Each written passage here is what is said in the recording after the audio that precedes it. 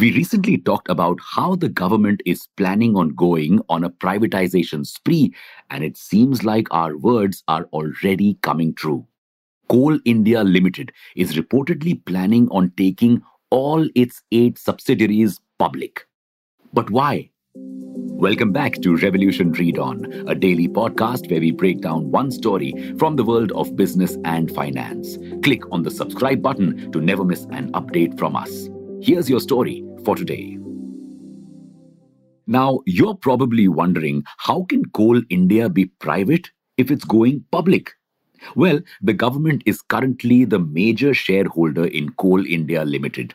But it is now planning on selling the company to private investors or the general public. So it is being privatized by going to the public. However, we're not entirely sure if the government will privatize Coal India or divest ownership. What's the difference? You see, privatization is when the government gives up full control of a public sector undertaking, like in the case of Air India.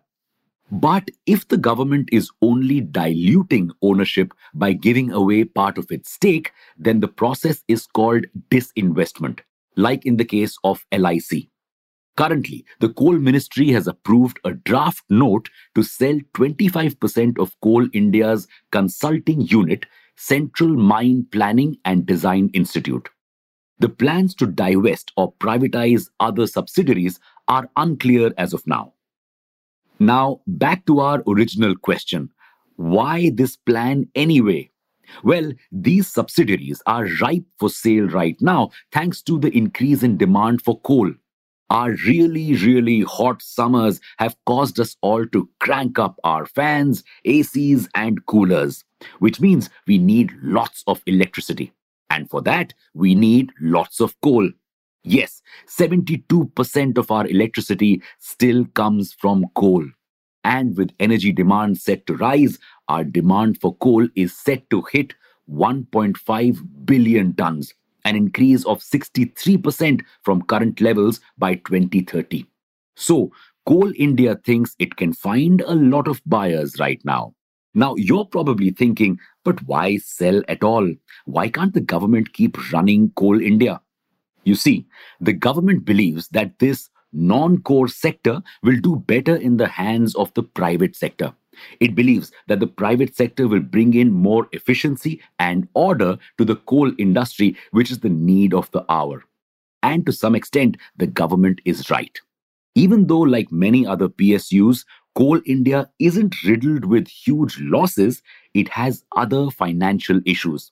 For instance, power utilities and power distribution companies owe Coal India 12,300 crore rupees and 1,10,000 crore rupees respectively.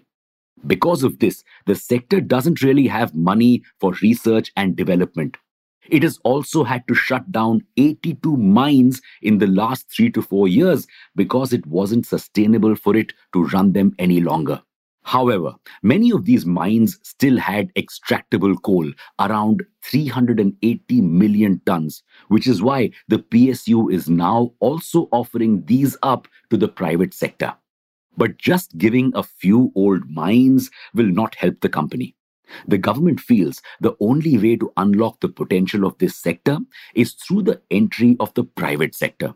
But the private sector is just as unimpressed with this offer as it had been with the auction for private railway tracks. Over 70% of mines attracted no bids. Because even though demand for coal may be temporarily rising, most private players know that the future of energy is green. With the governments across the world now taking climate change seriously, finally, not only will the demand for coal soon fizzle out, the industry will also probably come under a lot of regulation. And India is also prioritizing green energy now to achieve its goal of going carbon neutral by 2070. In this scenario, will Coal India subsidiaries find buyers? And even if they do, should the government privatize them? You see, the reason the coal industry was strictly kept under government regulation all these years was that the private sector was too good at coal extraction. In its pursuit of efficiency, the sector often disregarded things like worker safety, the environment, and a concern for the natural resources. So, giving this sector back in the hands of the common public, that is, if there are any takers, could bring back these problems. But for now, the privatization is a mere speculation. In the last year itself, the government has tried to privatize several companies but failed.